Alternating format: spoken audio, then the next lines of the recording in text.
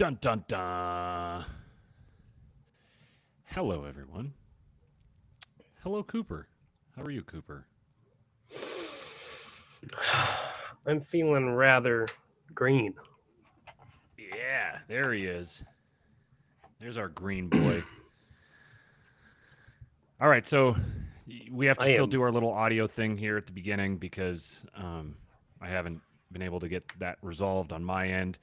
But we're testing one other thing. I've got the volume cranked all the way up, and I've been told that this should hopefully balance Cooper and I out enough to be at least listenable.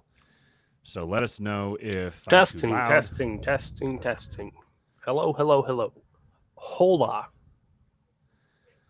How? Hola.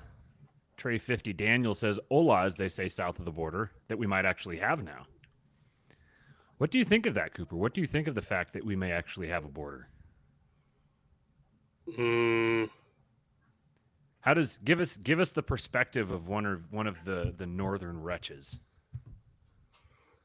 um, I honestly don't really think about it that much. It's not in my backyard, Right. Yet. yet.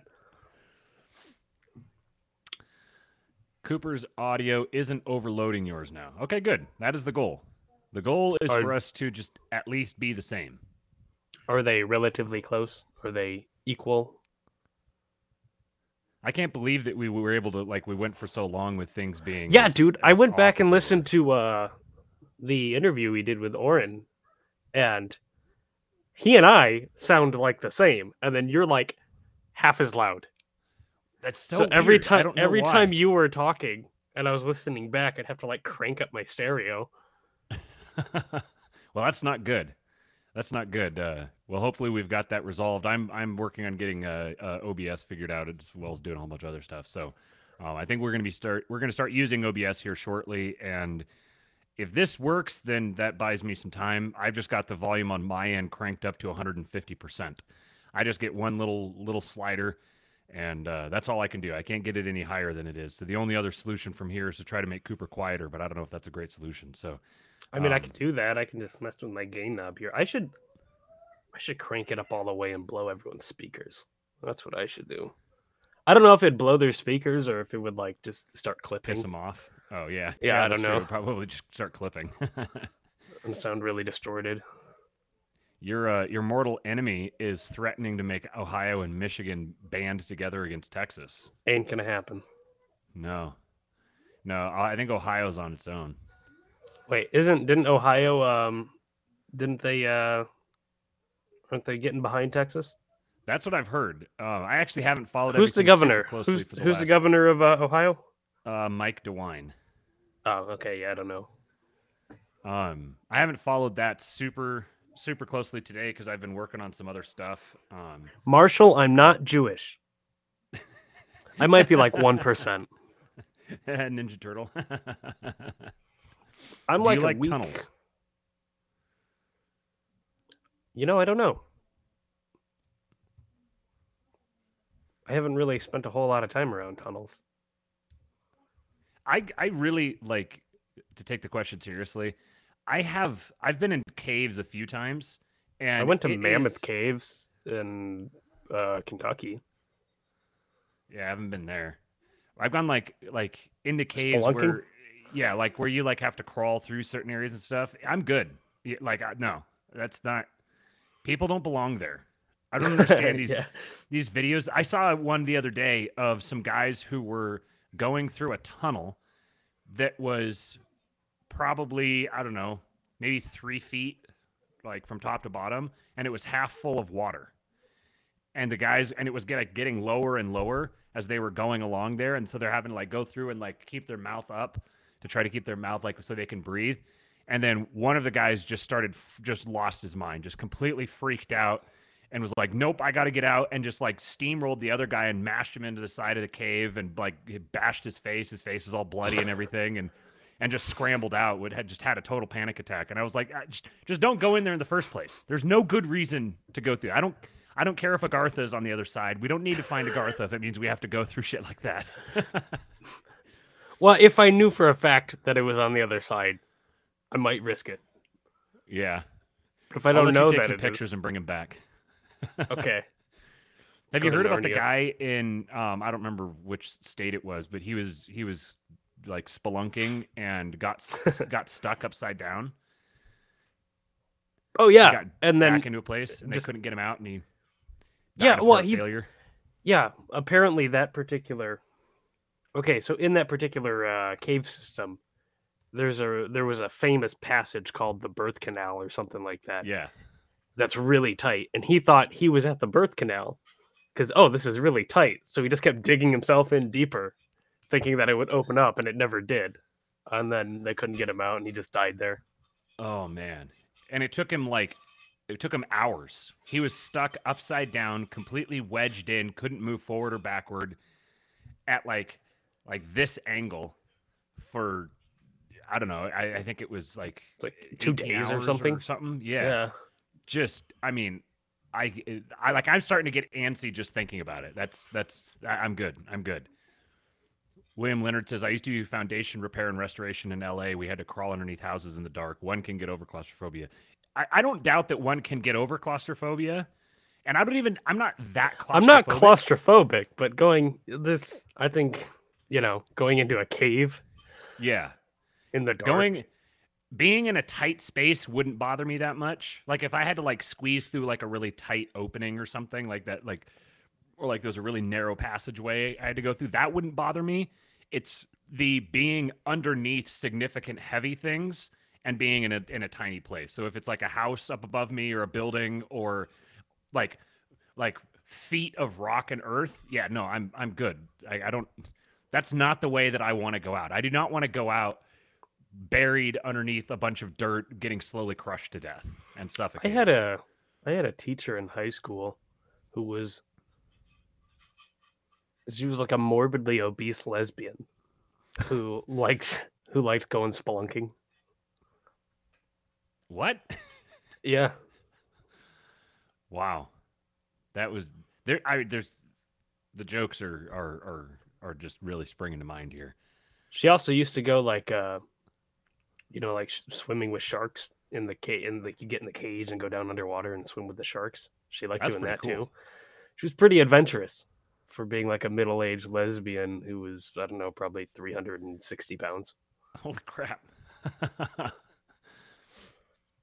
All right. Well, for those of you who this is your first time watching, welcome. This is King Pilled. I am Matt, and that's Cooper. And we are we're streaming on YouTube. We're streaming on Twitter. We're streaming on Facebook. You can like our Facebook page. It says King Pilled, the name of the show. You can follow me on Twitter at Real King Pilled. You can follow him at Cooper Brooks, even though he'll never tweet anything. And then do us a favor and like the stream. We've got we've got 22 people watching and 8 likes. Come on, you guys. 22 live watchers, 8 likes. I do have apprehension about spiral staircases. Really? Well, okay, specifically narrow spiral staircases, and additionally carrying things up and down narrow spiral staircases. That kind of gets my That's neck all unique one. tense. There's a story there. In any case, is it a story worth telling? Not really. Just enough of a story to like imprint in my brain and kind of make my palms sweat when I think about it. Do you know why spiral staircases typically spiral the way they do? Is it like the Coriolis effect or the Doppler effect or something? There may be something to that. I don't know. I know that the way that they like medieval castles constructed their spiral staircases so that someone who was coming up the stairs would be awkward if you're like right-handed holding a sword and coming up the stairs as everything's constantly curling around to the right. It makes it hard to sword fight. But if you're coming down, it's a lot easier. That's the explanation I was given, at least, and it makes sense to me. And my other mortal enemy is talking they're shit both in the here. chat. I didn't say I don't like spiral staircases aren't cool. I think they're awesome, but I just don't want to be on them. I've got some history. In any case, I'm a week into a cut. How's that feel? It feels 2 pounds lighter and kind of hungry.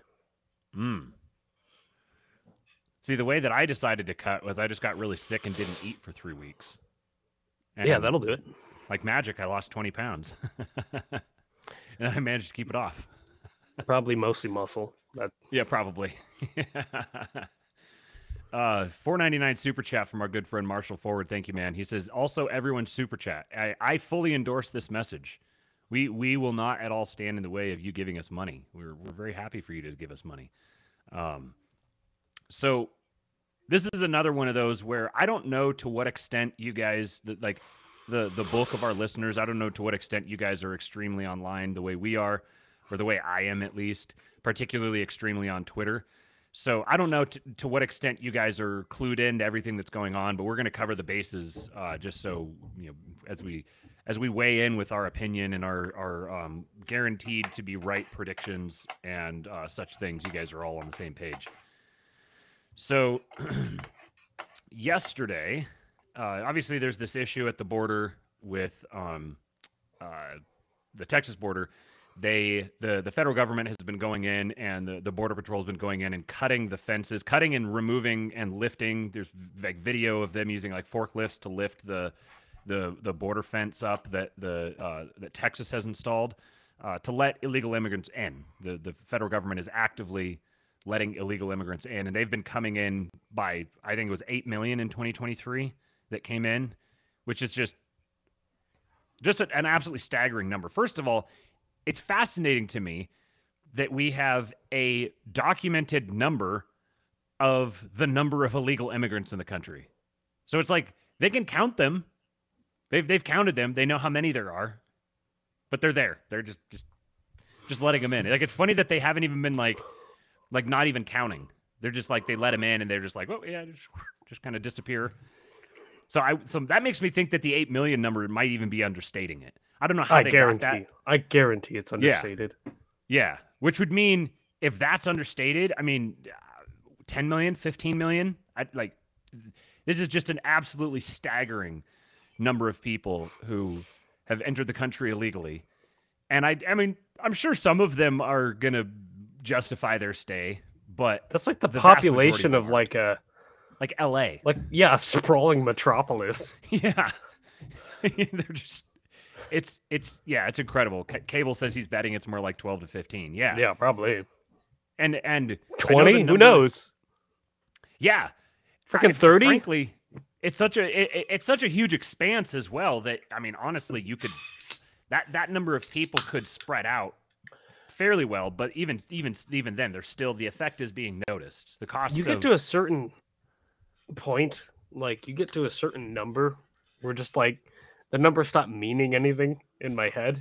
Like you could say 30 million or you could say 30 trillion, and this wouldn't really make in my head. It wouldn't make a difference. It's like that's beyond like uncountable number. Yeah, it's beyond my conceptual ability. So they're just zeros on a page. So the Supreme Court ruled narrowly. Now there's some people who they're not quite. We have to be autistic here. They're not. Some of them aren't quite getting exactly what happened here, what the Supreme Court ruled on. It was actually an extremely narrow ruling for the Supreme Court. All they did is say that while this case is waiting to be heard in the Fifth Circuit Court, that the federal government has the right to go in and cut the barriers that Texas has erected. It's a very narrow ruling, which I think is in part because they are they're essentially doing something kind of comparable. We were talking about this in the King Pilled Discord last night on the voice chat, and it was kind of comparable to what happened with Texas v. Pennsylvania in 2021 with the Electoral College case. I don't know how freely I can speak on this particular subject. That particular case, the Supreme Court basically just punted on it because I think this is like an act of self-preservation by the Supreme Court justices themselves. They're like, these are issues that are above our pay grade. We're not getting into it, so we're going to provide opinions on the least rocking the boat way possible. So in this particular case, they're like, this is an issue that needs to be sorted out between the states and the federal government, and we're not getting involved. So as a consequence of this, we talked about this in the last episode, that we were like, okay, well, I wonder what Greg Abbott's going to do. And my suspicion was that Greg Abbott was going to tell the feds to go kick rocks. And sure enough, he did. But he did it in even more, startling fashion than I expected him to. So this is the letter that he posted on Twitter yesterday, which, first of all, for the people who say Twitter doesn't matter, that Twitter isn't real life, Twitter is the exclusive platform that major government officials are choosing to communicate. Hey, quick detour.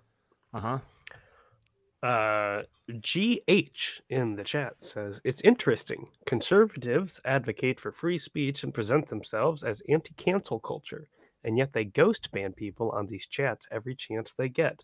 Is he talking about us? I have no idea. I don't even know what ghost ban means. Yeah, I don't know either. I see him on the Restream. I don't see him on the YouTube chat, even though Restream is saying he's commenting on YouTube. Do you know what that's about? Let's see.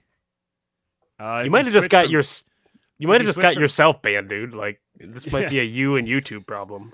If you switch from top chat to live chat on YouTube, then I see it. I see his comment there.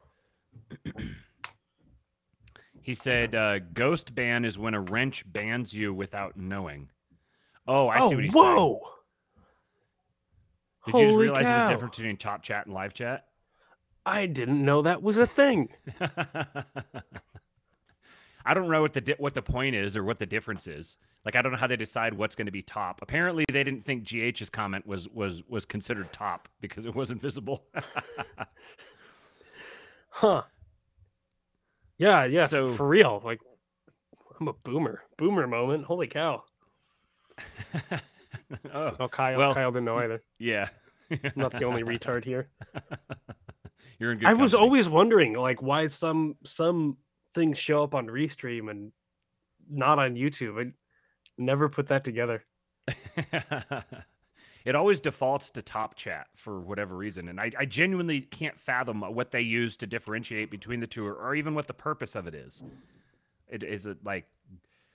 I guess maybe if you have a ton of commenters and the comments are flying by, then whatever their algorithm picks out as the top ones, you might want to see those. But I don't it's just odd.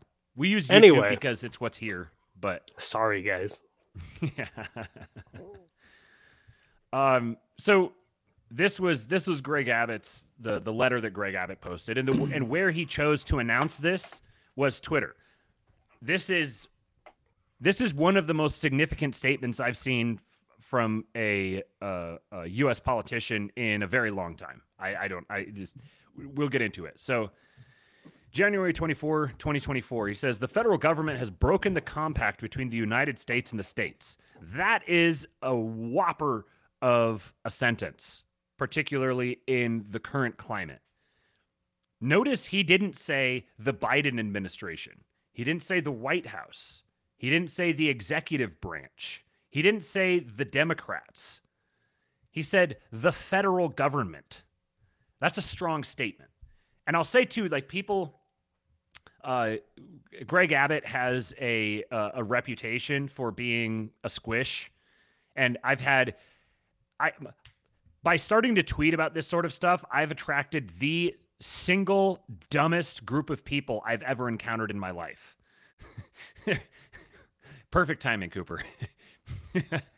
Cooper would be number 2.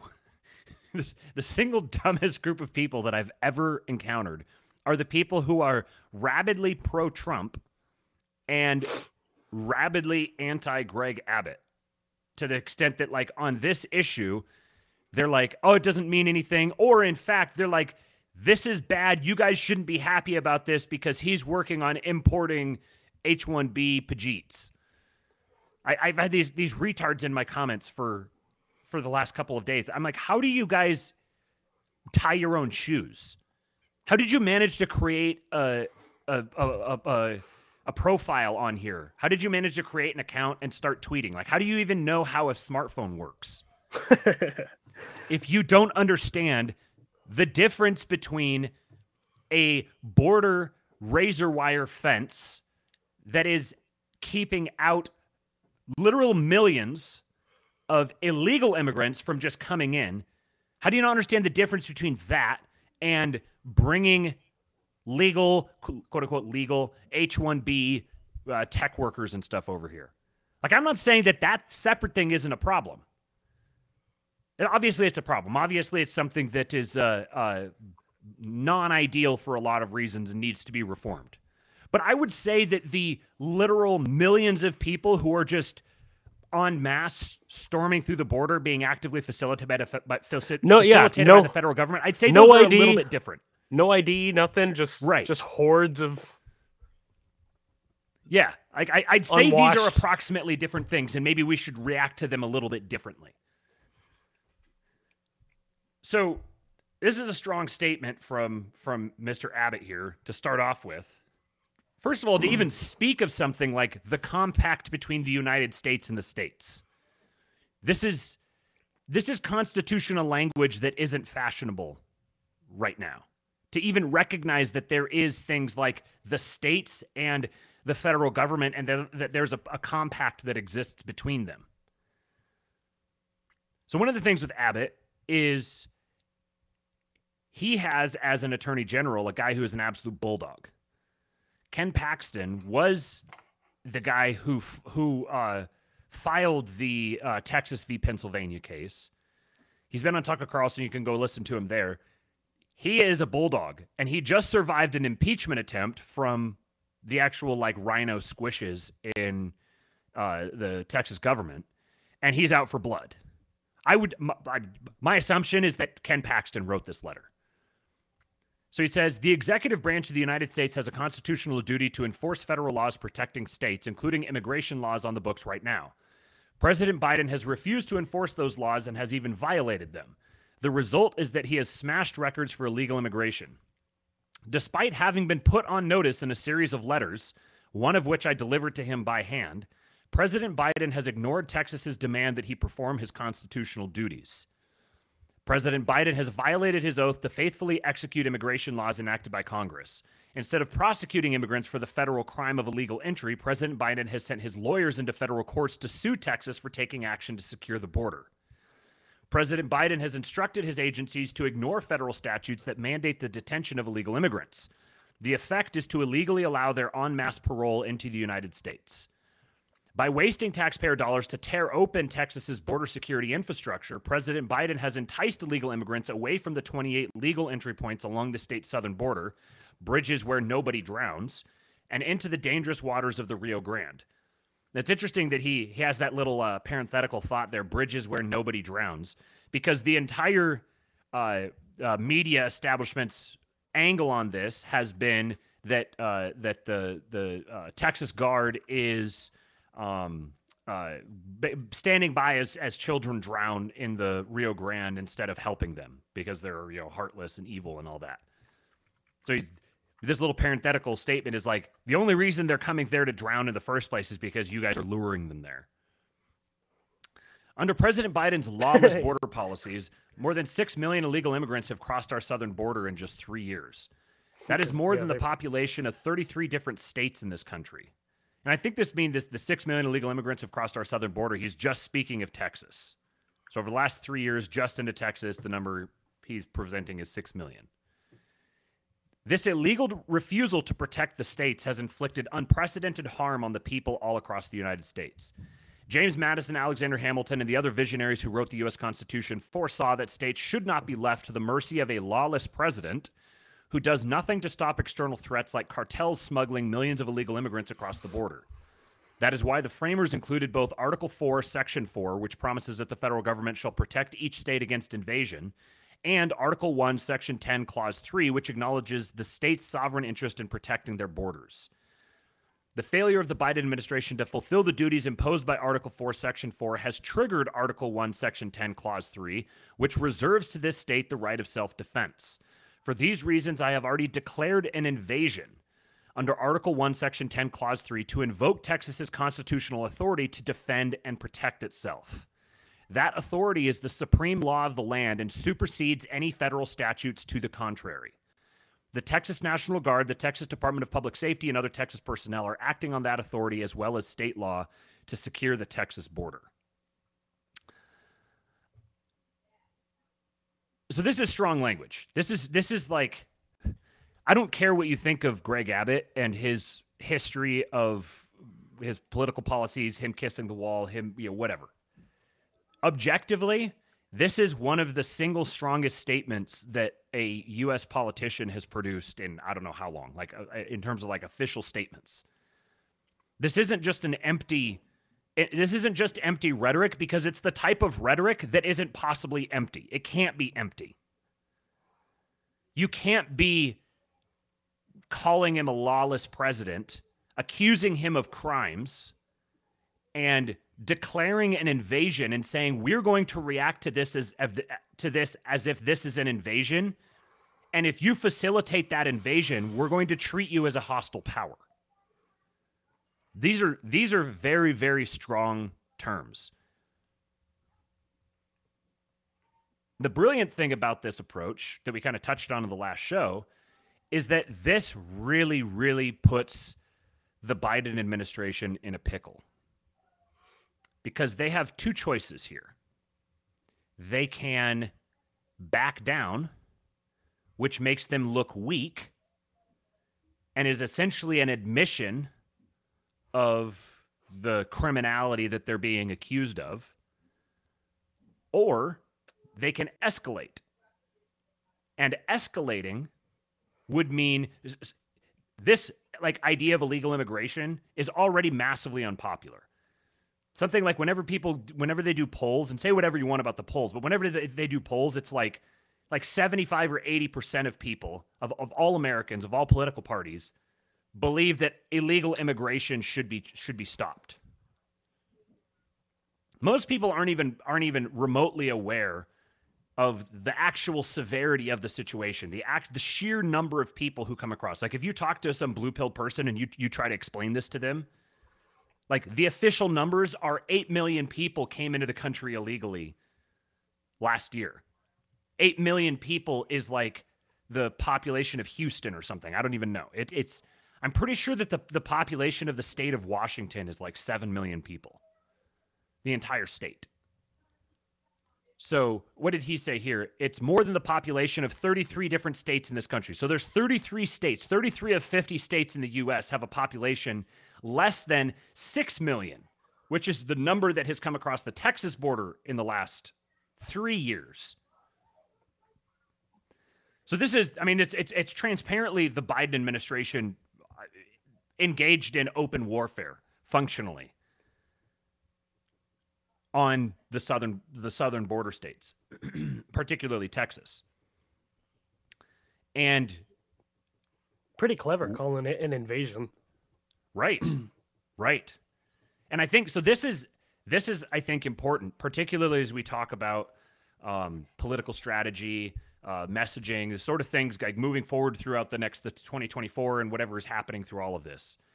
There's a lot of people who have especially our guys, I'm very much one of these people, who has gotten really tired of hearing the term Constitution.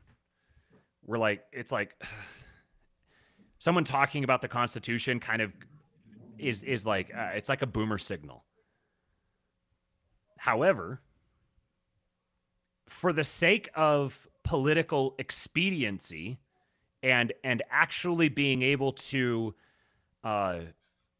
rein in any of this sort of chaos that's being fomented by the radical left, being able to do things under the auspices of the Constitution makes the job a lot easier than otherwise.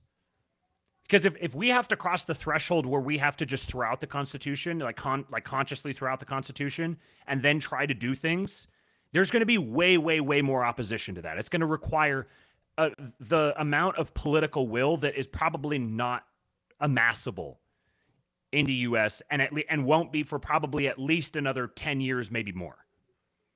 So if your hope is that there's going to be something accomplished that is extra constitutional, you're just making life a lot harder on yourself. Now, it's possible that that's what it's going to eventually come to, but we can't just jump to that right away. Because of the number of people, the number of good, decent, respectable people who are not remotely psychologically prepared for venturing beyond the domain of the Constitution. In fact, most of the people who are like, oh, just Constitution's stupid, we're trying to just throw it up. Just tear it up and throw it away. Like, most of those types of people, this is just like edgelord behavior. You wouldn't want to actually see what it would look like if we established a precedent with the way the society is right now, if we were just going to throw out the Constitution altogether and not even pretend that it's a fig leaf. The forces that would unleash would be immense. If you listen to the interview that Curtis Yarvin did on Chuck Dirk's show, that's Charlie Kirk for the uninitiated. The one of the points that he made that I think Chuck almost actually didn't completely pick up on it. What he was saying is that the actual brilliance of the Constitution is that the thing that we tend to hate about it, which is that it kind of like it doesn't hold anything back. It's kind of just like it's a malleable document, which sort of defeats the purpose in most cases. That actually can work to our advantage. Because what it means is that there's actually a path forward for our guys to amass executive power within the auspices of the Constitution. And if that's possible, then suddenly that means that the Boomerwaffen doesn't have to stand in our way of actually accomplishing something. Have we come full circle on the Constitution? I think that it has utility. I think being able to do something like Cable here says, he says it's kind of become a boomer talking point, but there's something to being able to say what the Biden admin is doing borders on, if not completely crosses over into treason territory. Yeah, like because this sort of thing is written down in like explicit terms. Sure, like the Constitution didn't do anything for preventing us from getting to this point. However, that doesn't necessarily mean that it can't be of some utility in wrestling control of the situation. It just means you have to be clever. Because I was thinking about this today, and well, here let me go to this other. What has happened since then is there's a few other details here to kind of flesh out exactly what's happening. We got a super chat. Oh, yes, we did. Let's see this. William Leonard, $5. He says, so whoever's doing this, their goal is to destroy the culture and overwhelm the welfare system. What do you think? Probably in part. Yeah, I think part of it is sheer incompetence. I think a big part of this, like the Biden administration, is not full of competent people. If you see like pictures of the people who've staffed the Biden administration, these are like millennial shit libs. Not only that, they're like, it's like they're like from like a like a B-list horror film, like just these monstrous ghouls from the edge of like the edge of the map. You're right.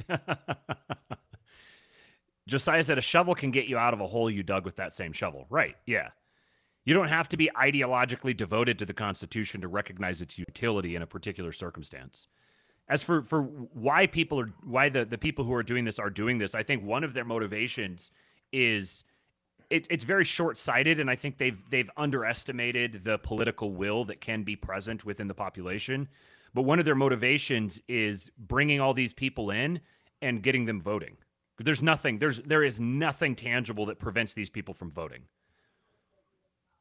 And if you can bring them in and get them voting, you can also use them to, if you bring enough of them in and you get them all on the voter rolls, and you get them all on the voter rolls as Democrats, or as any political party, really, whatever political party you want to use as the establishment party, then you can do like congressional representation apportionment updates, or you can go through and you could say, well, look at this population. There's so many people here, and look at the representation relative to the number of congressmen there. We need more congressional seats to suit this population, this new population that's here. So there's a political angle to it. There's also a cultural angle of just destroy, undermine. It would be like so easy to just point out how absurd that is. Like, oh, you've got all these millions of new people. This didn't come from reproduction. Like, right. And this is where, like, whatever. thinking through this kind of stuff. It's Or maybe like, they're just thinking a generation ahead. Like, you get all the illegals in here, then their kids are American citizens. I guess right. there's that Well, yeah, too. that's another big thing. Yeah, the birthright citizenship is like you're essentially creating a docile, buck-broken population that is easily controllable. The problem is, I think this is people who tend to get blackpilled about this sort of thing. I think their perspective is too narrow. I think their timeline is too short, because a lot of these policies, these undertakings, have been going on for quite a while. They've been in the works and then going on for quite a while. But the development of social media technologies and our population on them, and the enhanced ability to network and organize and create narratives counter to them has, I think it changes the calculus, but it's updating so quickly that a lot of the machinery of these sorts of institutions moves very clumsily and slowly, and you get yourself pot committed on a certain approach, and then you get a Trump phenomenon that happens. So Trump happens. Trump draws a whole bunch of people to Twitter. Twitter turns into the legitimate town square. Then they have to go through the whole Russiagate thing. They have to go through the Hunter Biden's laptop, all of these things. And then COVID and the electoral crisis, we'll call it. And all of these things happening, a lot of these are reactive. These are like we're starting to lose control of things, so we need to foment some sort of a chaos. We need to try to throw a stick in the spokes. We need to try to get back control of things. Can we just take like a second to talk about how freaking weird COVID was? It's crazy to it feels like it was forever ago. Uh-huh. It wasn't that long ago. Mm-hmm. And it wasn't that long, but it felt like forever. That was a weird few years, man. I remember it being like if you would have told people then that things would be where they are now in terms of Republican governors organizing and and that we would be as quote unquote free as we are now. It felt for a while there like the lockdowns were going to become like a real thing, like a regular thing that were going to happen a lot. But now, I mean, knock on wood, it would take, I'll say this, a lot of the things that have been happening have been really implanting themselves in people's minds. It's sufficient people that I think that each new op that comes down the line gets harder and harder to believe and harder to sell. And the competency crisis, that is very real, is really making a lot of this more difficult. Because the people who are trying to execute these sorts of operations are becoming more and more retarded. Yeah, like Kyle says here. Imagine summing up 2020 to 2024 to someone in 2019. Yeah, dude, that was like a Twilight Zone episode. Imagine trying to sum up 2020 to 2024 to someone in 2014, like even 5 years before. I mean, 1 year before it would have been difficult to believe. 5 years before it would have been like you're in a different world. We've known each other for 4 years, dude. Oh. That frickin' flew by. Yeah. I keep telling people, oh, we met like 2 years ago or something. You didn't give me a card. I'm offended. I didn't get you socks with my face on it either. Yeah. All right. So here's the an updated state. As far as I know, this is the last I saw. this is the number of governors who have now signed on to a statement in support of Texas. So again, I want to emphasize the language that Texas used was very, I don't want to use certain words. Big emphasis on states' rights. Big emphasis on states' rights in a way that is not fashionable to talk about. That the vast majority of people aren't even aware that actually exists. This is not Republican squish stuff. This is significant language. I don't want to use the terminology, but I think you guys understand the terminology that I'm hinting at here. This is expressing this is a legally sophisticated argument that is very well calculated at putting Texas into the driver's seat on this engagement with the federal government. My stupid governor. Yeah, so for people who aren't listening, or people who are listening and aren't watching, the only states that have not signed on are Washington, Oregon, California, Arizona, New Mexico, Colorado, Kansas, Minnesota, Wisconsin, Illinois, Kentucky, Michigan, North Carolina, Pennsylvania, D.C., Maryland, Delaware, New Jersey, Rhode Island, Connecticut, Massachusetts, New York, Vermont, and Maine. Vermont is the only Republican governor. Did you say who has Hawaii? Not signed on. Oh, and Hawaii as well. I forget Hawaii exists. Yeah. Hawaii. Buck Johnson says the Abbott statement sounded like it could be written by Tom Woods, and I mean that as a compliment. Yeah, it does. So this is what these Republican governors all signed on to. A statement here. 25 Republican governors released the following joint statement in support of Texas Governor Greg Abbott and Texas's constitutional right to self-defense. They said, President Biden and his administration have left Americans in our country completely vulnerable to unprecedented illegal immigration pouring across the southern border. Instead of upholding the rule of law and securing the border, the Biden administration has attacked and sued Texas for stepping up to protect American citizens from historic levels of illegal immigrants, deadly drugs like fentanyl, and terrorists entering our country. We stand in solidarity with our fellow governor, Greg Abbott, and the state of Texas in utilizing every tool and strategy, including razor wire fences, to secure the border. We do it in part because the Biden administration is refusing to enforce immigration laws already on the books and is illegally allowing mass parole across America of migrants who entered our country illegally.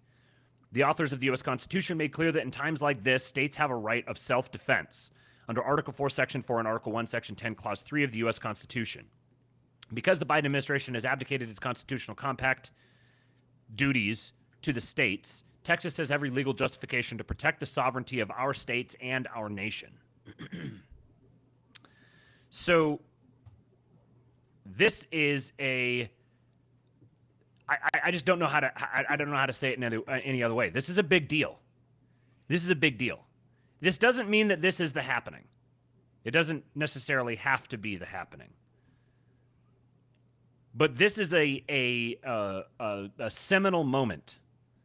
This is a legitimate, I don't know if you'd call it a constitutional crisis per se, but we're well on the way toward constitutional crisis, further than we have been in any time in recent history.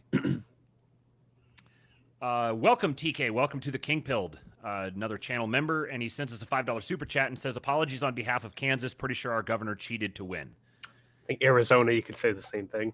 Yes. Marshall Forward says, isn't Kentucky and North Carolina also at least Republican states, but they have Democrat governors? Is that the case? Yeah, I don't know. I know that's the case with Michigan. Yeah. If it weren't for frickin' Detroit, dude, it's Wayne County. That's the only thing. The rest of Michigan is just like, I mean, so red it's almost like black. Mm-hmm. But you've got frickin' Wayne County. In Washington and Oregon both, basically everything outside of King County is where Seattle and Bellevue are, and then I want to say it's like Multnomah County or something like that where Portland is. Basically everything outside of that is all very, very red. Like Eastern Washington is one of the reddest areas in the country. I guarantee you they're all, I mean, those are good old boys. Those are good old boys where like if all Greg Abbott would need to do is send out a tweet that said volunteers needed, and there would be a caravan of good old boys headed from Eastern Washington down to Texas. They would be ready they'd be ready for a party. And that's what, like, that's the angle that this sort of thing is going toward, where that sort of sentiment exists and it's being stirred up. And I don't think people appreciate just how significant that is. This doesn't have. There's the whole nothing's gonna happen crew, like the guys that like are mad about Greg Abbott going to India and trying to import Indians to come work as in call centers or whatever. They're all like, oh, this isn't going to turn into anything. This doesn't mean anything. Nothing's going to happen. Motherfucker, this is happening. This is already happening. There's not a question of whether something is going to happen. It actively is happening right now. And it's funny, before this public statement came out from these states, what's been happening is over the last day or so, all the different Republican governors have been coming out and tweeting support for Greg Abbott. Sometimes it's been secretaries of state or the political party for a given state has tweeted support for Abbott. But they're all coming out and they're all expressing support for Abbott. And what I was thinking is, now, I don't know about the legality of aspects of this, but if you could figure out how to do this in a legal way, it would be great to see these states, like the states that signed on to this letter, or even a smaller group of them, organize something. You could call it maybe like the Constitutional Accountability Board or something like that. Just some kind of like anodyne name. But it would basically be an organization of individuals, of like a collective of individual states who are going to come together and they're going to ensure that they're going to hold the federal government responsible for adhering to the Constitution or something like that. It just has to be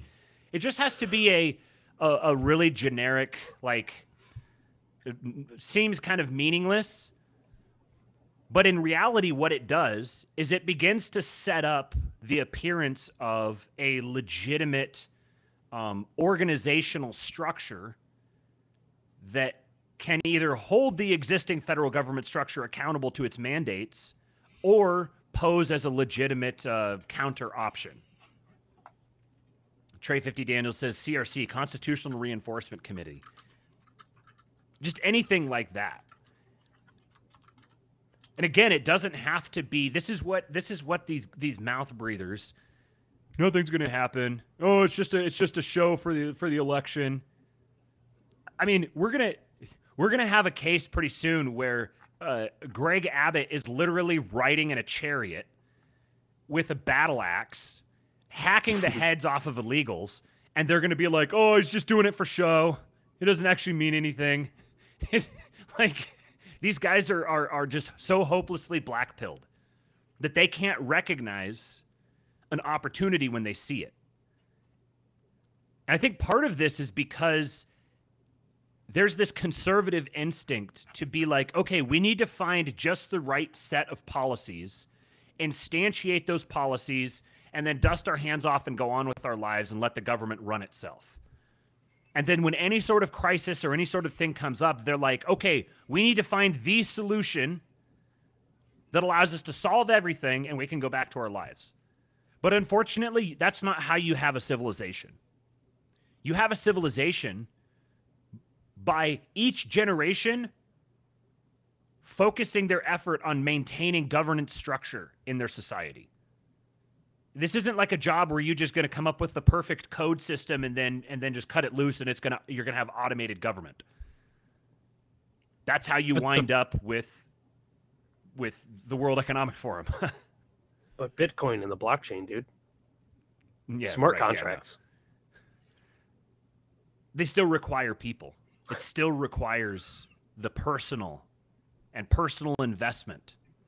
You have to be on the lookout for corruption, and you have to I'm be able only to junking, do bro. more with them. Yeah, no. Glonk Respector says, conservatives really just want to grill. I get it, but those days have been over for a long time. I love that name. Just want to grill? Oh, Glonk Respector? Yeah, Glonk. Have you see his picture? Yeah. It's the really serious Down syndrome guy. That's awesome. I love it. Yeah. Shout out Glonk. These, yeah, if Red Caesar showed up, they'd still purity spiral and denounce him. Right. It just, Good thing Red Caesar doesn't need them. yes. And that's the thing, is like, if you come out and you see this sort of thing happening and your instinct is, I don't even understand, like, what's the instinct? The instinct is oh, nothing's going to happen. Is this just so you can, like, you put out your prediction and then if nothing happens, then you can go back later and say, see, I told you nothing was going to happen. Like, what's your function? What utility do you provide? Just the guy that says nothing's going to happen? Yeah, you're going to have a great reputation until one day when suddenly you're the moron who didn't see what was happening right in front of him and you got hit by a train. You don't need to have an opinion on what's going to happen. I don't know what's going to happen. Well, and it seems to me that like situations like this belie that these folks are still at heart like democracy simps. Mm-hmm.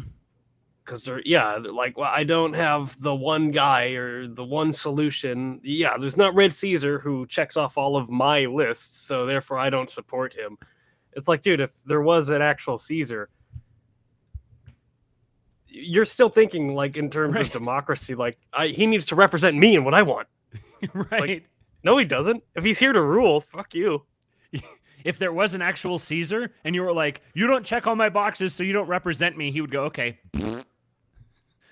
Just squish you. He's not going to represent your interests. He's going to represent his interests, and you're going to align with him by making your interests his interests. We need to rediscover patronage. This is like part of rebuilding a civilization is recognizing the necessary presence of patronage in healthy human societies. Kate said, Jesus Christ himself can return tomorrow, and they'll say, Fed PSYOP. Yeah, Buck really got James Lindsay. Yes, I mean, James Lindsay, I don't know who's had a worse last year, James Lindsay or Ron DeSantis, but James Lindsay decided, Pedro, James Lindsay decided yesterday that he was going to go, he was going to plant his flag on Texas nationalism as a Russian PSYOP, which, I mean, that's a bold one, man. Yeah, like, why don't you go tell some Texans that? Go tell some Texans that their nationalism, their Texas nationalism is just a Russian plot. I have a theory that Hillary Clinton is like this succubus that goes and like possesses people and then speaks out their mouth. And James Lindsay is the most recent victim.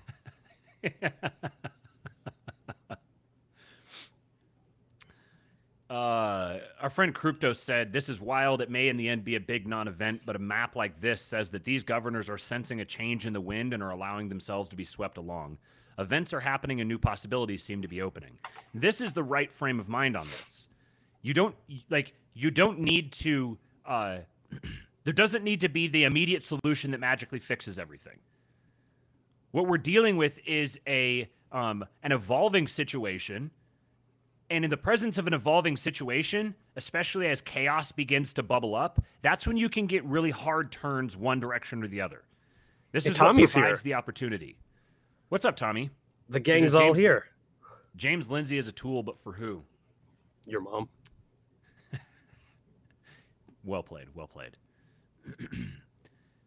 So what this whole situation is providing is the opportunity for significant change to happen. But in order for that significant change to happen, it's going to require a sufficient number of people pulling their heads out of their asses and recognizing that a win is a win. Things are as bad as they are right now because right-wingers, Republicans, conservatives, however these different people decide to identify, they have like absolutely zero ability to plan or coordinate or engage in any sort of realpolitik. And anybody who does come out and actually engage in and recognize realpolitik and begin engaging with the system as it exists rather than as it ideally would exist, immediately gets ostracized as an outsider and a plant and a Fed and whatever else. So conservatives are continually just shooting their own dicks off. They are the reason. They are the thing holding them down. The Biden administration is a profoundly incompetent, buffoonish group of double-digit IQs. And yet they're able to wield immense power because whatever you want to say, conservative, right-wing, Republican, however you want to identify, because this group of people has not been capable of actually reading the room and understanding how to take power. But Matt. But Cooper. But Matt. Devin Stack pointed out that Greg Abbott isn't taking this opportunity to talk about white in-group preference, so it's over, man. Oh, man. I can't believe that he wouldn't do that. I can't believe that Tucker Carlson wouldn't publicly go out on his show and proclaim himself a white nationalist. You know, like he wouldn't go out there wearing a Ku Klux Klan hood. Yeah, he's got his Wignet tattoo. Yeah, clearly he's just compromised in all his, and you know, there's no reason for hope. I thought you actually flung your can. That would have been great. No, that'd have been really bad. I've got like cables and cords and shit everywhere here.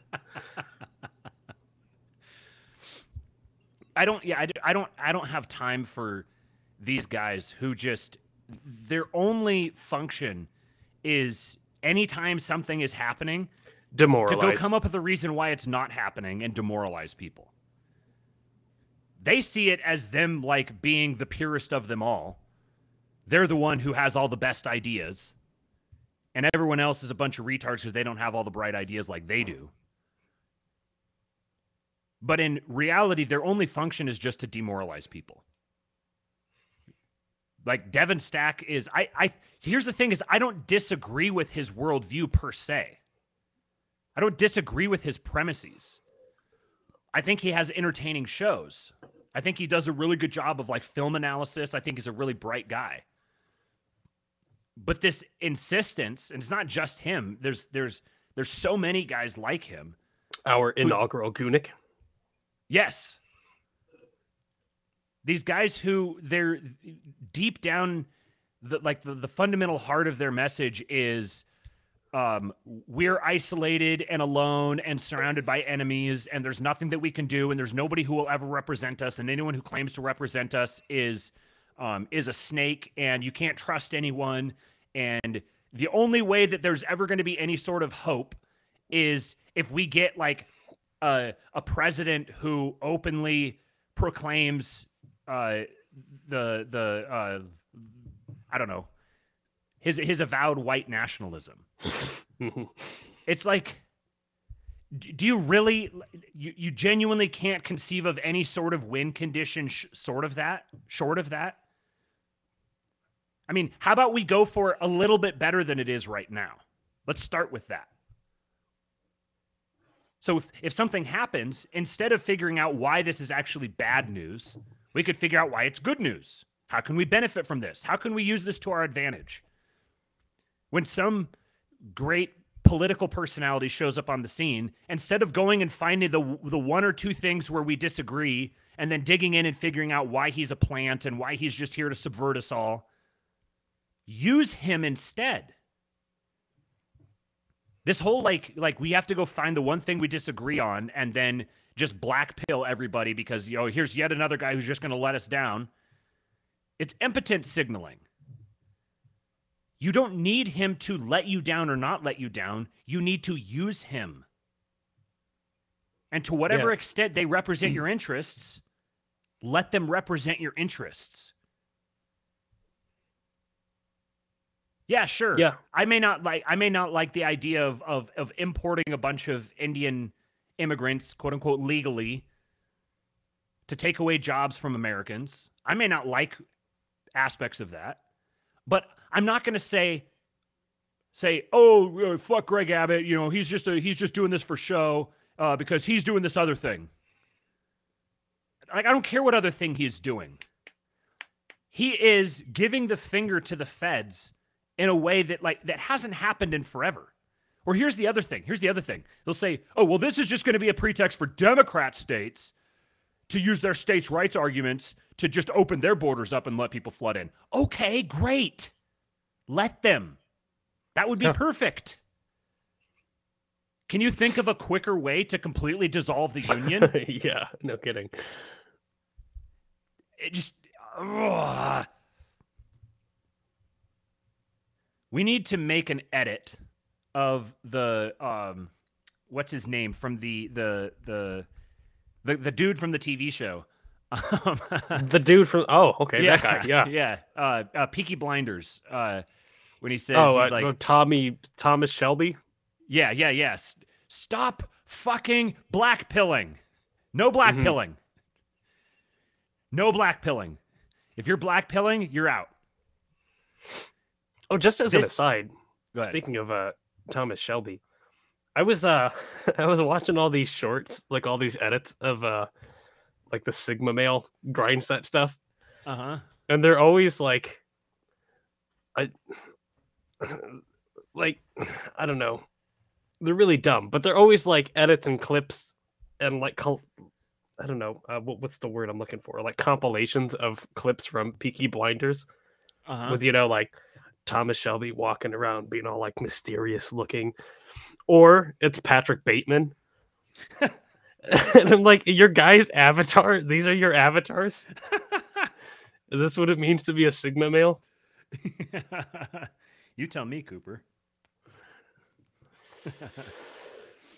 Yeah, you guys should just start putting together like edits of me. That's what you should be doing. Because I'm a Sigma male. You should see Cooper dance. Yeah. I've seen it, and it's glorious. TK says, we're politically disenfranchised. Let's get depressed about every event. Is drinking to cure a hangover style logic. There we go. That does work, though. At least temporarily. Yeah, right. Yeah. It's not in the long run.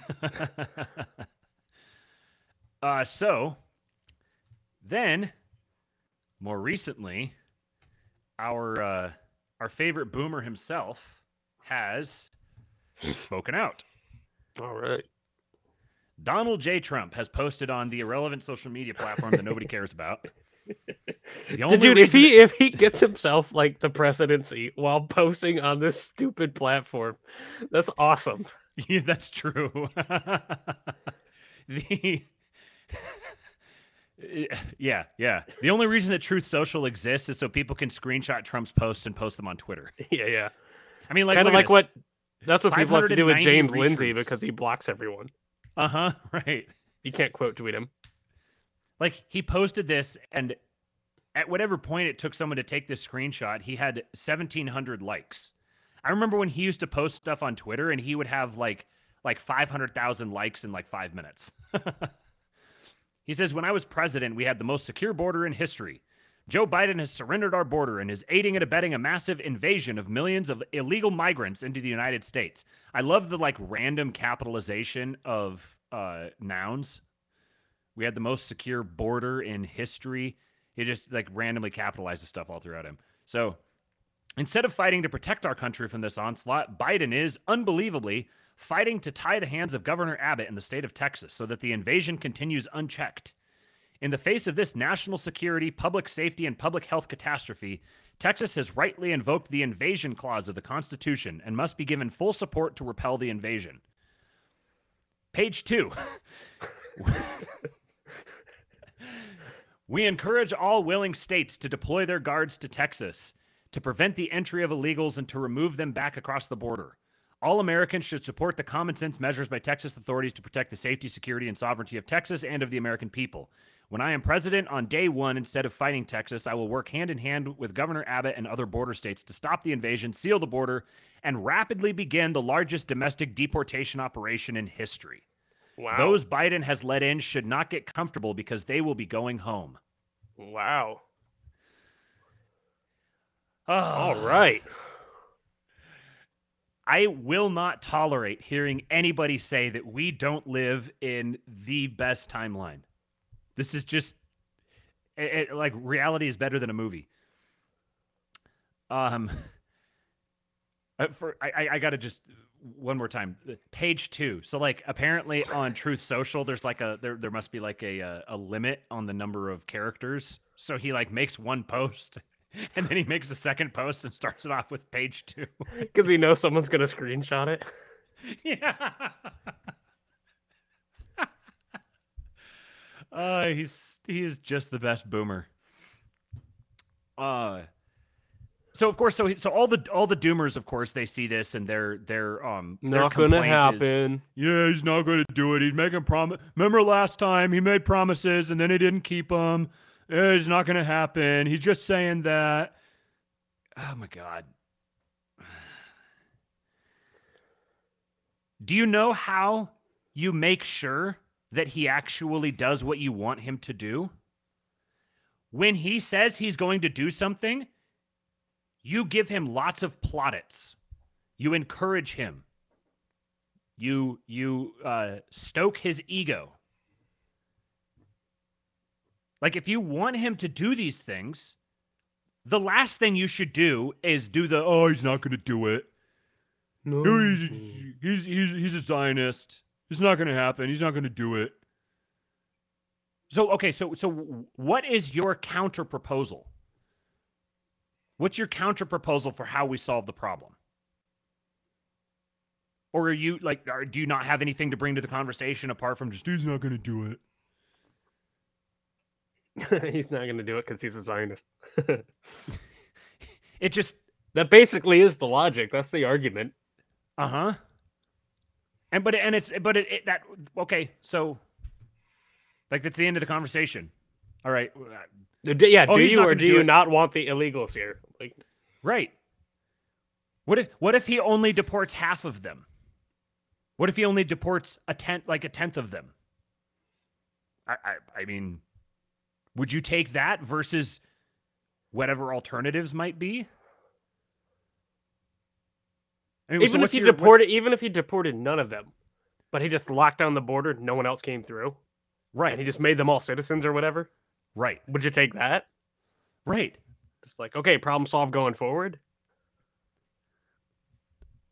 But these aren't people who are actually interested in. They like to stroke their own egos. They like to pretend that they're the intellectuals. But in reality, they're just impotent, sad little men. And like really deep down, what they're expressing is like this entitlement of like, I'm owed this. You destroyed my country. You owe it to me. Give it back to me. Why don't you go contribute to getting it back? I don't see a lot of people. I don't think I've seen a single guy who is a doomer who's also like engaged in politics or actually has an audience that he's cultivating and pointing in a positive direction. We have right now the tools at our disposal to actually work together and influence events like this. I guarantee you that yesterday, the main reason why all of these governors began tweeting out support was because they were being inundated with tweets from people with big accounts. Orrin McIntyre was doing the Lord's work yesterday, putting the pressure on and trying to get these governors to attach their name to this. It doesn't matter if they believe it. We don't need them to believe it. We just need them to go through the motions. If they go through the motions, it begins creating the momentum. If your whole complaint about these guys is that they're just squishes who just kind of are just easily like coerced into doing things, then become the most powerful coercive force that they've ever encountered. We have the capacity to do that now. Mm-hmm. We did a test run of that just a couple weeks ago. Yes. Successfully. If we want to get a message on the radar of powerful people, we can do that. But you have to have a message, not just doom, not just demoralization. You have to actually be dedicated to trying to create some type of a productive solution. And right now, if we can maintain the political energy to drive this forward, the thing that characterizes all of these Republican leaders, the fact that they're spineless squishes, actually becomes a perk to us. Because we can make them terrified of their constituents. Once we get into this type of territory, just about anything can happen, positive or negative. And the least productive position you could possibly be in is the nothing's going to happen, bro. That's like that you are. We might as well just turn you into soap. Like there's nothing useful to you if you're just a nothing's going to happen, bro. Just keep it to yourself.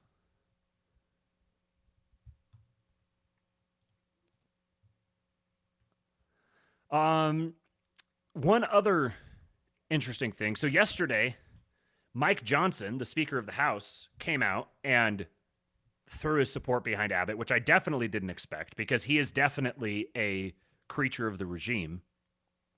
And then the FBI's staff put out a letter a week ago. So as this whole thing was starting to build, they put out this letter here. You can't really see it. I'll just read it. Dear Mr. Speaker, Senate Majority Leader and Chairman, the subject is the United States is facing a new and imminent danger.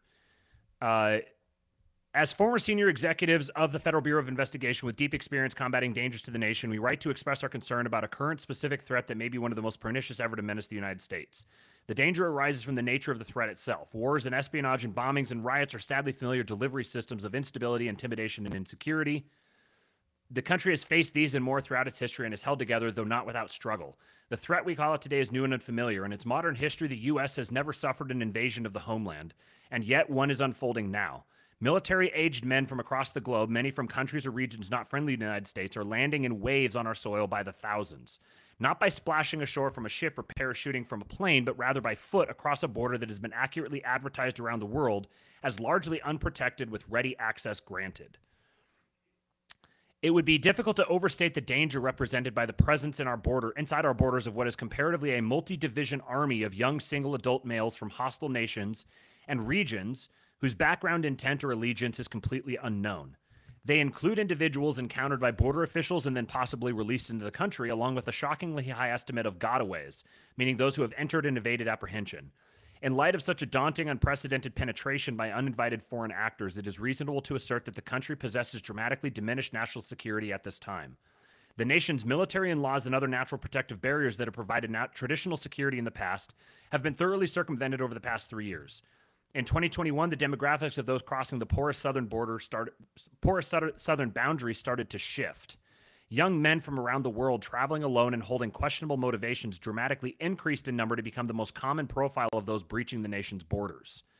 A startling number have been found on the terrorist watch list or from countries designated as state sponsors of terror distinctly unfriendly to the United States. This is particularly alarming in light of the Hamas terror attack on Israel last October 7th. Those of us who have fought terrorism know that historically successful terror attacks invite mimicry. We know as well that terror leaders intentionally cultivate throngs of young men possessing a certain easily manipulated personality type to carry out atrocities. It is stark to say so, but having a large number of young males now within our borders who could begin attacking gatherings of unarmed citizens in imitation of 10-7 at the behest of a foreign terror group must be considered a distinct possibility. We would be remiss not to call out this potentially grave threat in the most direct terms. The warning lights are blinking. And yet this very real concern does not seem to be getting the focus it logically deserves. The director of the FBI has correctly assessed an elevated threat level since 10-7, but relatively little discussion has followed highlighting unsecured borders as a significant cause of this increasingly dangerous environment. It is a troubling concern that needs illumination, not avoidance. Any violation of the nation's immigration laws increases risks, but the surge in numbers of single military-aged males descending upon American cities and towns is alarming and perilous. Additionally, they are not just from the terror-linked nations, but from China and Russia as well, hostile adversaries of the U.S. with aspirations to devastate national infrastructure. For these reasons, elements of this recent surge are likely no accident or coincidence. These men are potential operators in what appears to be an accelerated and strategic penetration, a soft invasion designed to gain internal access to a country that cannot be invaded militarily in order to inflict catastrophic damage if and when enemies deem it necessary. This new reality, this never-seen-before threat deserves greater attention. The borders need to be secured against these young men, and those already here illegally must be identified and removed without delay. This will take the coordinated cooperative efforts of the FBI, Department of Homeland Security, and the rest of the intelligence community to achieve. We encourage these actions and much greater congressional attention to this threat. The country has been invaded, an invasion that will continue as long as the nation's enemies perceive it will be tolerated. Until it is stopped, the United States is extraordinarily less safe and secure. Knowing all this, it would be a shameful travesty if some terrible attack, a preventable attack, were to occur against innocent Americans or the infrastructure that keeps the nation safe and functioning. The government will have failed grievously in its duty to protect. Sincerely, so this is Mr. Kevin R. Brock, Assistant Director, Directorate of Intelligence, FBI, retired, and Principal Deputy Director of National Counterterrorism Center, former. Retired Assistant Director, Criminal Investigative Division of the FBI. Retired Director of the Terrorist Screening Center for the FBI, and a bunch of other people. The reason why I am highlighting this is, number one, because of the actual substance of what they're saying, that there's the increased risk of some type of an actual, I don't know, terrorist event, attack, something along those lines. And this is the sort of thing that gets the actual serious people, the actual adults in the room. This is the sort of thing that gets them, as you can see in this letter, that it gets them very concerned. This is a week before the whole thing started going down with Governor Abbott. This is right around the time that I think that the case went to the Supreme Court. And these people they're accurately calling it out as an invasion. This sort of conversation beginning to happen within the extended network of DC professionals, and then as you start getting into military people, I've listened to some really interesting conversations with Eric Prince recently, which just the man is the definition of a statesman. He is a legend. But like, those are the guys who are really starting to pick up on what's going on, and they're very, very concerned about our posture with respect to China and Russia in particular. China mostly. And then this sort of thing, this invasion happening, these are becoming legitimate, like, civilizational crisis level issues. Where these are the sorts of things that cause regime changes in countries. So if you're like at the like nothing's going to happen, bro, stage, I'm not saying something's going to happen now. I'm not saying it's going to happen in a week. I'm not saying it's going to happen this year. But I'm saying that the nothing's going to happen, bro thing has a distinct expiration date. It's going to have to be retired here very soon, because politics now is not remotely like what politics was even 4 years ago. Having all of these governors all sign on to something like this that's explicitly hostile, that's coming out as like explicitly opposed to the federal government and calling the federal government out as lawless and facilitating an invasion. Having retired FBI, counterterrorism, Department of Homeland Security guys saying, hey, you guys are facilitating an invasion into the country of military-aged men. These are the sorts of things that get serious people very, very worked up. And this is why you can see the institutional money beginning to pull out. Like we talked about before, Jamie Dimon and Steven Schwartzman, Boris Johnson. A lot of these people who a couple months ago wouldn't have remotely associated themselves with Trump. You can now see that everything is starting to angle toward him because the incompetence, the sheer incompetence of the Biden administration is actually starting to cause major issues.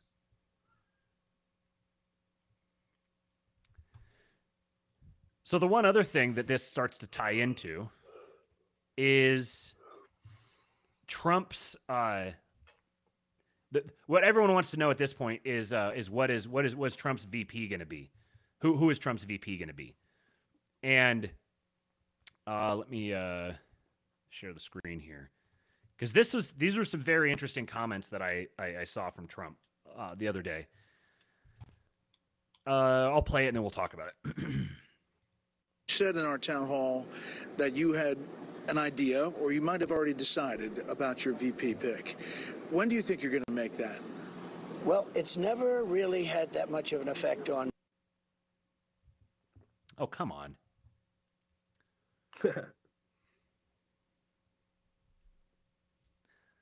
I've literally never had a video have a hard time playing. On an election, which is an amazing thing. Both election and primary. It's never really had much of an effect. I may or may not release something over the next couple of months. There's no rush to that. It won't have any impact at all. The person that I think I like is a very good person, pretty standard. I think people won't be that surprised. But I would say there's probably a 25% chance it would be that person. Is Senator Tim Scott on the list now? No, he's a great guy. You know, he endorsed me. There's an example. Nikki comes from South Carolina. Tim Scott is from South Carolina. But if you look, the governor, great governor, another senator, Lindsey, we happen to like Lindsey. But Henry McMaster knows her very well. He endorsed me. It's very hard for a governor to endorse somebody when you have, Henry McMaster was the lieutenant governor under her. And he endorsed me. And he's going to be here tonight. In 15 minutes, you're going to be watching him speak. I'm going to introduce him. He's a great guy. He's done a great job. So everybody, almost everybody in South Carolina has endorsed me. What does that tell you? Said in our I love that guy. I just had to let the whole thing play out because he asks him, that whole last minute was all him responding to the question, is Tim Scott on your VP list? I mean, I got to admit, the dude can filibuster like an MFer. He's got a sort of his voice. It sounds a little more, I mean, I know it's many years later, but it sounds kind of frail compared to, just a few years ago. He genuinely looks not like most people who go through the presidency. Like, you've seen the pictures of George Bush before and after, Barack Obama before and after, and they looked like they'd been aged by 20 years. He doesn't look that dramatically affected, but he definitely does look older, slower, more low energy. He's not quite as bombastic as he was before, which I mean, it's been 8 years since 2016. He's almost How 80. old is he? I think he's 78. Let's see. He's they got to get him back 77. on the stimulants. Yeah. So some of his comments here were very interesting to me. So, number one, he says he doesn't think it'll matter electorally who his VP is, or he's been told that it won't. He's repeating it, which that's kind of, I want to know where. That's not the sort of thing that Trump would just know. This is one of those things where Trump had a conversation with someone and they said, that actually doesn't matter. And he's repeating it. It's very interesting. He says his time frame for announcing it is some point in the next few months, which is also kind of interesting. He's making it sound like, we got basically, we got till the summer or whatever, there's no big rush on it. And it's kind of I think people are very curious to know who your VP is. I think there's the idea that there's no rush. I mean, yeah, maybe there's not a rush, but I think there's probably a lot of people on across a spectrum who are very curious to know who his VP is, because who his VP is will signal some things. And the other thing he said is that the person he wants would be someone that he perceives as normal or unsurprising.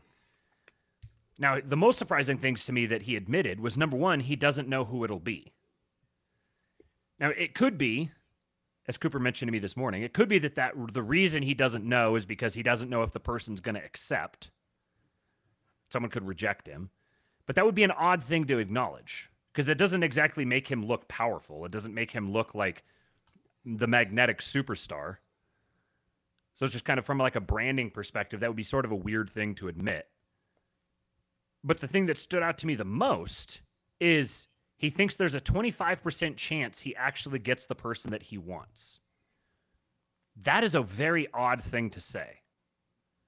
Dude. The only way I can make sense of it is that there's like 4 candidates on the list. And so he wants the one person, but then there's the other 3.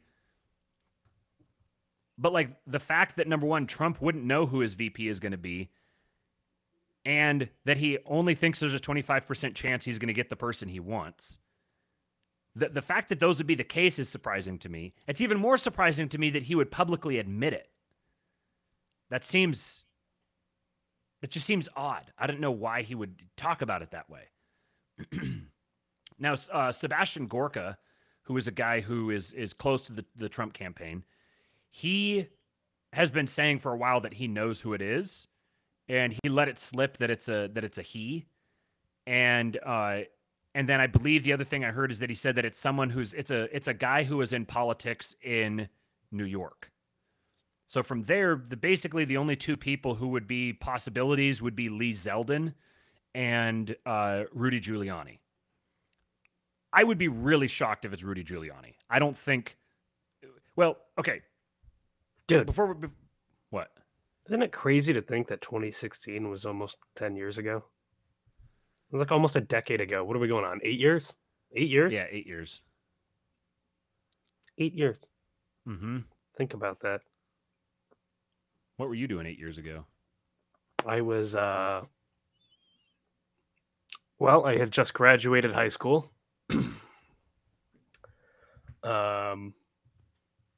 Just turned 18.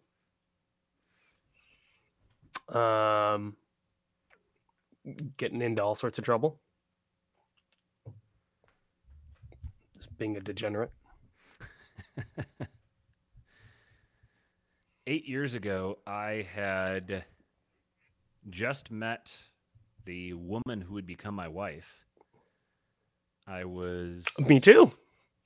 Working at a Volvo heavy machinery dealership. And yeah.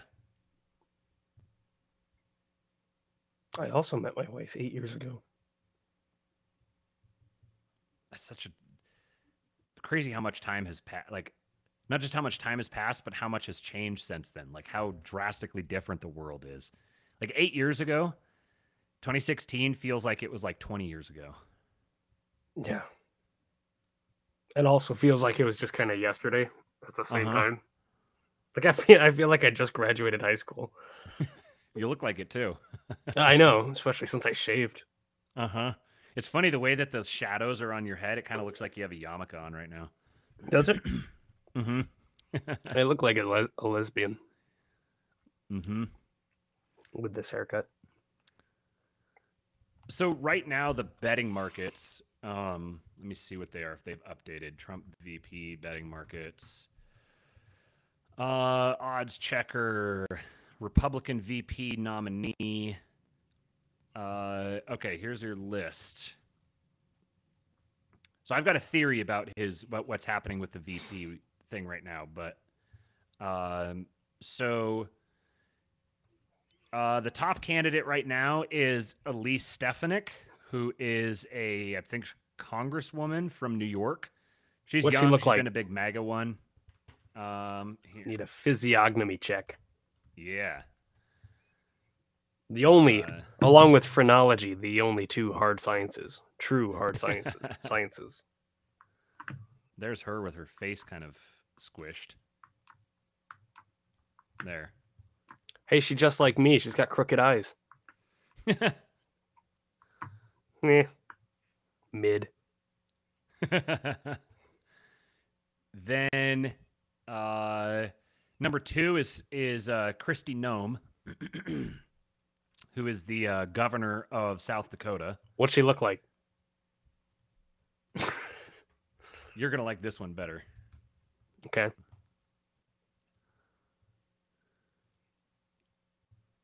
Too much makeup. Too much makeup. Yeah. Who were we talking about earlier When? on the phone? Who were we talking about? I was like, that is my type in a nutshell. Oh, Taylor Lorenz. Oh yeah.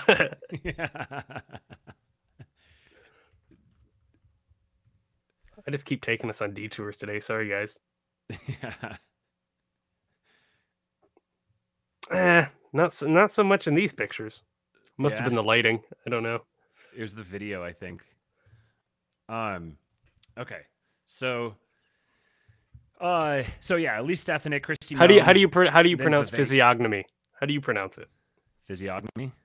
Yeah, you pronounce it that way? Yeah. Okay, Josiah Spurgeon out because the G is apparently silent. I don't care. I've never heard somebody pronounce it without the G. Physiognomy? Yeah. Okay. I mean, it would make sense to me that the G would be silent, but I've never heard anybody pronounce that. And pronunciations are just conventions anyways, so. Number 3 is your boy Vivek Ramaswamy. Number 4 is Ben Carson. Number 5 is Tim Scott. Number 6 is Nikki Haley. Number 7 is Carrie Lake. Number 8 is Tudor Dixon. I have no idea who Tudor Dixon is. First of all, I would really not want to be the person named Tudor. What's Vivek look like? What? Here's Tudor Dixon. Yeah. Can we get a ruling? Yeah, like a 5. Cooper has high standards. No, it just not my type. Kate J says Christy is an adulterous and corporatist whore. So am What are I. your real feelings on the matter, Kate? Yeah. You mad? So I don't think, number one, okay, well, so let me share my my theory about what's happening with the vice president right now. So my theory is that there is a war over who is going to be Trump's vice president. And what this is going to determine basically is which cabal of people are going to be pulling his strings while he's in office. On one hand, you have the, I don't know, whatever you want to call it, Republican establishment, Zionist, neocons, old money, whatever you want to call it, the BlackRock, State Streets. You have these people on one side, the Mitch McConnell wing. And then on the other side, you have the, for ease of reference, PayPal Mafia / Project 2025 people. And if you look at we are going to do an episode on Project 2025 and go into more detail on it. But if you look at the plan that they've laid out, it actually is almost 1-to-1 with what Vivek has described.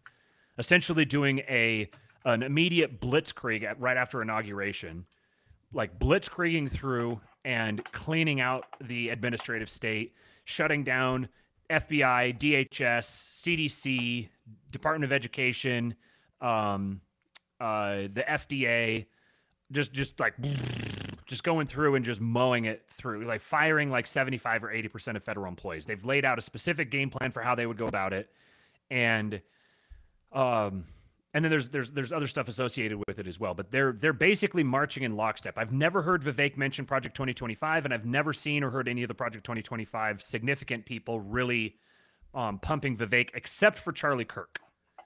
That would be one potential connection there. But otherwise, this is what they're describing. And Vivek in one of the interviews mentioned how important the position of the officer, or the Office of Management and Budget, and the Office of Personnel Management, which is basically the CFO of the executive branch and the HR head of the executive branch, and that these would be the most important positions to fill to accomplish a lot of this.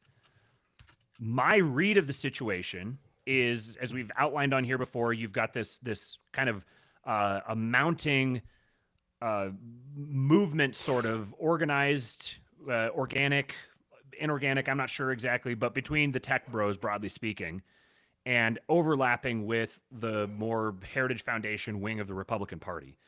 And their goal is to not have, they want Trump reelected, but they don't want to have the same thing happen that happened last time, which is he got surrounded by a bunch of Zionist snakes and they just kneecapped him every time he tried to do anything.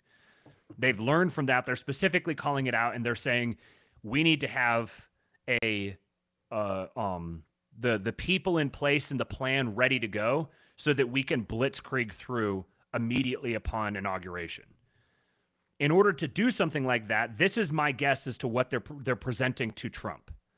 They're telling him, you're going to accept our VP. If you accept our VP, this is the way your administration is going to work. You're going to be the figurehead. You get to take all the glory. You get to do your speeches.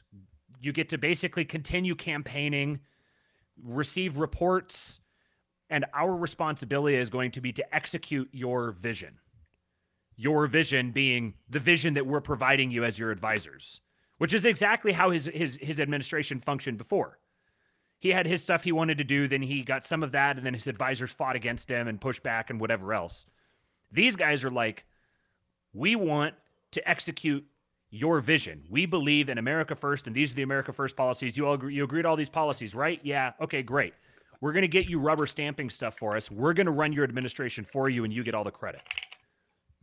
Which means his VP in that case is going to be someone who has to be a true believer in the cause, has to have high energy, command significant respect, be very fluent in the operations of the bureaucracies, the DC, being able to speak DC and operate and function within there to be effective. They need to be very good at administration, and they're essentially going to function as kind of like a shadow president. I could do it. Yeah. Oh, yeah. You would be my pick, Cooper. Yeah. Thank you.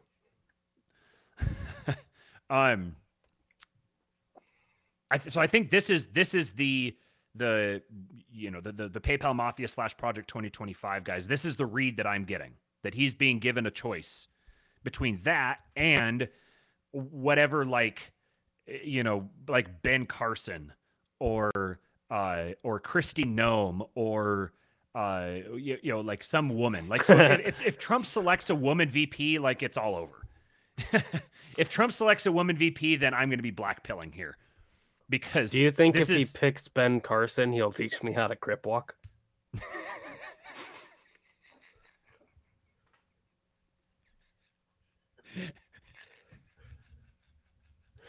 Uh-oh, I broke him.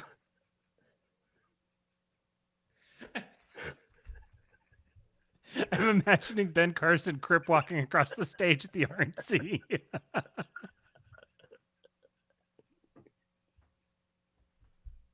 And then coming up with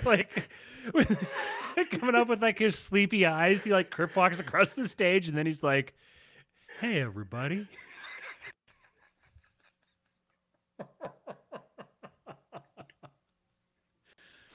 Oh.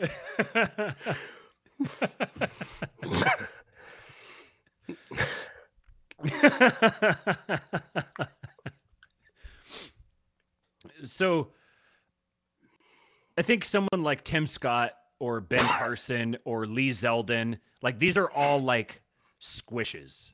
I think that's probably the type of person that Trump wants. He probably wants someone who's not going to outshine him, someone who doesn't have more personality. And look what like Pence. He agreed to have Pence because Pence has like the personality of a dried out loaf of bread. And what's also significant then is the role that Pence wound up playing in 2020. And I think that's one thing that the actual like conservative, America First, MAGA Republicans don't want to find themselves in that situation again where the VP is going to turn on Trump and stab him in the back. Trump wants someone who's basically a pushover. This is the read that I'm getting on it. Trump wants a woman so he can appeal to the woman vote, or he wants a black guy so he can appeal to the black vote. Like, he's thinking in these terms. So we can all crip walk. Yeah. And I mean, you see Tim Scott is just like is just following him Who around. is Tim Scott? He's what does this guy look like? Senator, I think, from what do you call it? South Carolina. He's okay. the guy with the teeth. Some shithole state. Yeah, this guy. Oh yeah. I didn't know he was. I didn't know he knew how to crip walk too. Thought it was a white guy. And apparently, so there's been rumors for a long time. Like Tim Scott is 58, and apparently is just engaged for the first time, if I understand correctly. There's been rumors for a long time that he was gay, and kind of like Lindsey Graham, and then suddenly, like a week ago, he posted a video or a picture of him on the beach with his wife. Oh, they're married now. And then Trump, they got some line. What did Trump say? He goes, oh, and Tim, he's married. We never thought it would happen. One of those things where Trump is just, Trump says the stuff that nobody around Trump wants him to say. Oh, God damn it.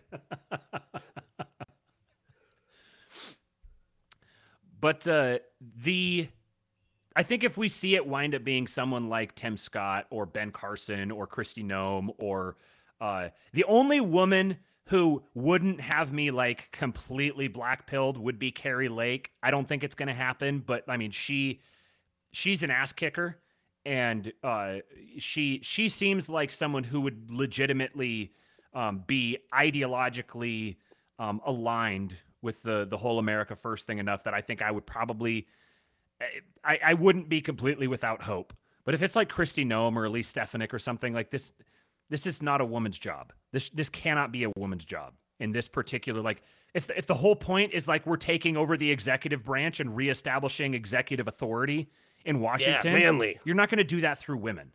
Sorry, it just isn't going to happen. So I think that the powers that be who have talked themselves into, okay, we're probably going to have to deal with Trump. Well, we want to make sure that he has a VP that we're not like, that's not going to have us over a barrel at some point. We want someone easily manipulated, easy to control, someone who's just a figurehead, basically a Republican version of Kamala or like Mike Pence. And I think that there's a legitimate effort being made to put someone else in there. I don't know who that someone else is. I don't even know where to begin thinking about who that someone else would be. But I keep coming back to Vivek just makes too much sense. He fits the profile perfectly. Age-wise, experience, his experience in dealing with these bureaucracies. He's very clearly, like, intimately familiar with the plan and can speak on it at, like, off the cuff at length in great detail. And I mean, I don't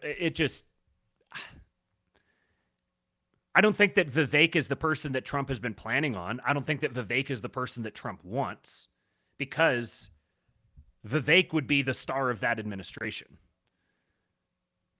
But what it also sets you up for is Vivek as running for president in 2028 and then again in 2032. Those puzzle pieces just fit together too well. They just, I can't help but think that they fit together too well. I don't know that Vivek would necessarily want to do that, but in a recent interview, I didn't get the clip. Maybe I'll have it for the next show. He said something about how someone asked him if he wanted to be VP or if he would be VP, and he said, what was the answer he gave? I wish I would have saved it. He said basically if Trump came into him and asked him to be VP, he was like, I'd be honored, but basically my answer would be, are you planning on really doing this? Like, are we going for, like, balls deep? Or are we just going to try to reform? Because if we're just going to try to reform and just sort of, like, slap some paint on it, then I appreciate it. It's an honor, but I can affect more change elsewhere. So he basically said, this just kind of is reinforcing to me what I think I'm seeing, which is that Vivek is the tip of the spear of an organized counter elite who are have inserted themselves into Trump's campaign, and they're running him now. They're handling him. They're leveraging him into getting Vivek into position as VP, and then Vivek's job is going to be to run the executive branch on behalf of Trump. This would be, if I was to predict something right now that seems most plausible, this would be the thing that seems most plausible to me. I'm not confident that that's what's going to happen, but of all things that I've heard, that's what seems most plausible to me. The flip side of it would be, as Tatiana says, Trump is going to be stupid and pick someone who backstabs. Like, ultimately, what Trump is going to have to decide is, do I want to bite the bullet and bring along the superstar and basically let him pump up my tires for 4 years and run the show behind the scenes and let me take all the glory for it? Or do I want to get some sort of a squish and think that I'm going to go in and take everything on and I'm going to do it and I'm actually going to be successful this time? The one candidate that I've heard that I genuinely would not know how to feel about it would be Donald Trump Jr. On one hand, Trump Jr. seems like kind of a boob to me. Yeah. On the other hand, like, father with his son as the VP, that's, we're starting to get into like royal, kind of like the idea of royalty and like royal families and stuff. And that's the optics of that would be interesting. And I don't know if maybe Junior is actually cutthroat behind the scenes, but he just kind of plays a boob on television. I don't know. Trey Daniels is vengeful son. Yeah, there you go. There's your vengeful son. So now if you do something to Trump, you have to deal with his kid. I don't know. But Matt. What? Isn't he married to a Jew? I don't think he is. I don't actually remember if he's married. One of them is. I want to be press secretary. That would be so much fun. Yeah.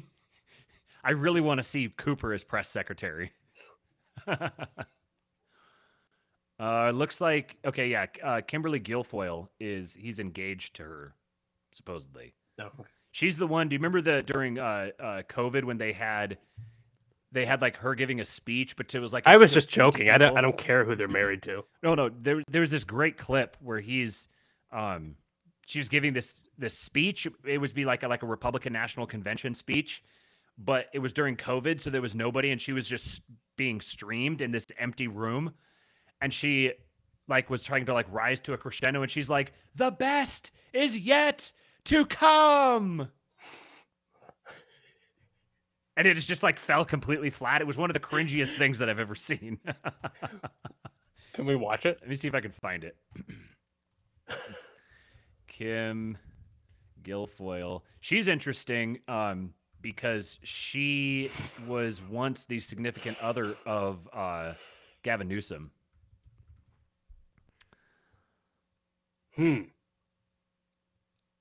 Okay, here we go.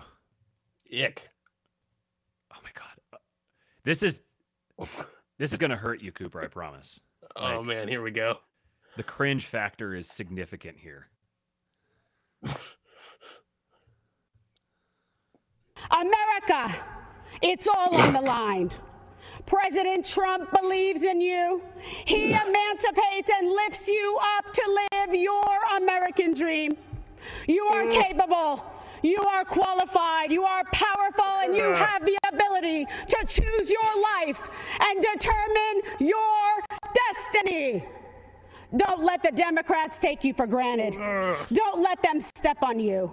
Don't let them destroy your families, your lives, and your future.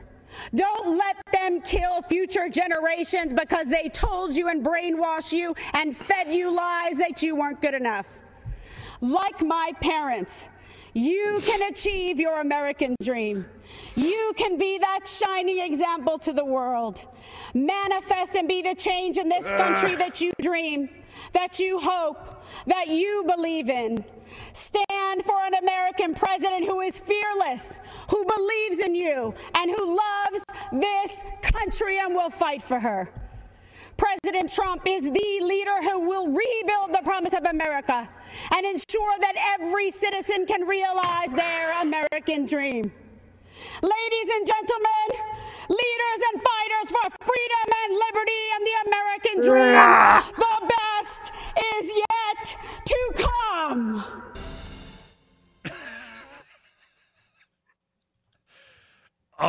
I hate that it cut off the end of that there, like it with their little like banner or whatever, because in the moment, like she does that, the best is yet to come. And then it just hangs there. And it's like, oh my God, this is the worst thing I've ever seen. That was literally painful for me. And who is she?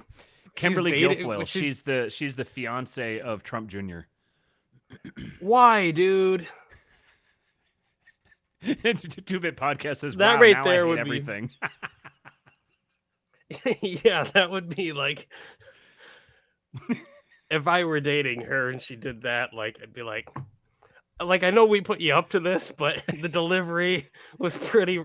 I'm sorry, but I've got a side chick. I'll see you later. It's pretty mid too. Like, I don't know if that would have been Like, dude, you're a billionaire. Why are you dating her? Ick.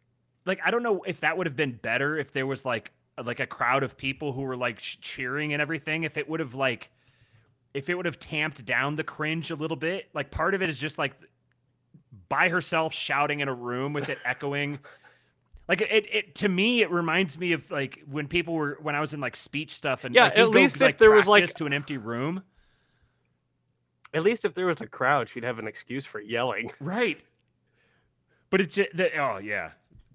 The glorious things that COVID gave us. We need a palate cleanser. We need to watch that chick on Bill Nye. Oh no. And No. We can't do it. I'm kidding. I actually want to do it, but it would definitely get our get the video demonetized. Let's see. What could we get as a palate cleanser? Let's try this. Oh, Brody Alexander, member for 2 months. Thank you, Brody. He says, Vice President Tucker Carlson.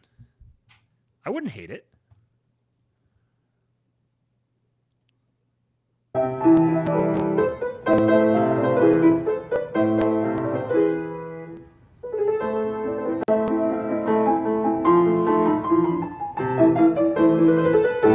It's very dead. Okay. Okay. Well, anyways, we're coming up on 2 hours, and I've got to I'm going to do another conversation tonight with 2-Bit Podcast. We're going to be talking, do another live reading or continuing our live reading series with Curtis Yarvin's Patchwork. We're not going to be doing it live, but it will be posted on his Substack. So I believe it's called Notes from Down Under, something like that. I'll kind of vamp here long enough to give him time to tell us where to find it, how to find it. We did part 1 last week, and we're using Moldbug's Patchwork as a way to flesh out this civilizational versus primal frame idea that Jason's been working on. So Tomorrow night. what's that? Tomorrow night, we've got an interview. That's right. I almost forgot to mention that. Tomorrow, we are going to be talking to the man, the myth, the legend, the Prudentialist. Confirmed that tomorrow it'll be at, I want to say, 5 p.m. Central.